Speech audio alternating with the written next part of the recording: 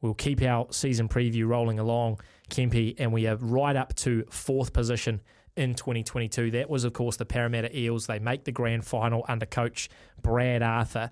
But I think 2023, I think the Eels, more than any other side, has had the most disruption to their side. So you look at all the players that have left, you look at all the players that are coming in, a lot of movements, and the big question mark for me is whether or not that window for the Parramatta Eels might have closed, or if not, is closing very quickly. Yeah, and a lot of, I guess a lot of impetus has been put on the signing of Mitchell Moses and the way that he went around his contracts. I thought it was really smart from him and his manager, by the looks of it, not ever going anywhere, but making sure he squeezed every living last cent out of the Parramatta Eels to sign him on a long-term contract. Yeah, they look like they're stable at the back with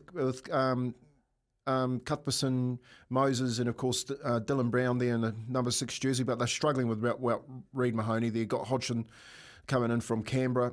He's aged a little bit. I don't know whether or not he can last the season. They don't have really a backup hooker, but the big change in them is their back row. No Nakori, no Ozoa Papali, and of course you've got Sean Lane that's out injured as well, and for a while. So although the halves may look good, they look good on the back of those back rows that were running on the edges with Papali and Sean Lane. And I think early on they may struggle a bit.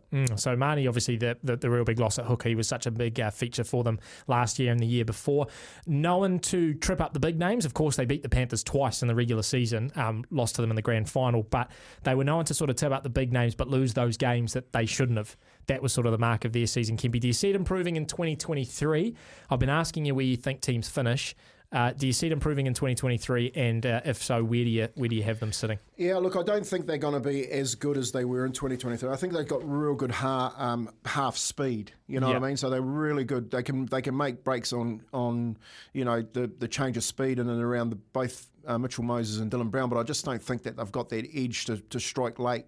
I've got them finishing 5th. I think they're going to be there or thereabouts, but I don't think they're going to make the 4. No, I don't think they challenge the 4. I've got them finishing in 6th place. I just don't think you can put that roster up against the others and say they're going to compete. Jermaine Hopgood, a good pickup though from the Panthers for them. He was a mainstay off the bench for the Panthers, but will get a starting role at the Eels, so we'll see how they go. So yeah, I've got 6. I know there's a lot of Parramatta fans out there.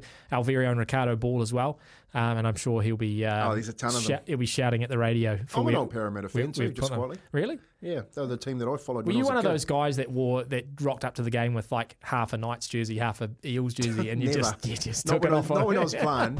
Not when I was playing, but to get me to Australia was a Parramatta. I was a Parramatta fan, so I was the Brett Kenny's, Sterling, Eric Groth was my idol. Mick Cronin, could name the top side for you, Paul Taylor, Steve Aller.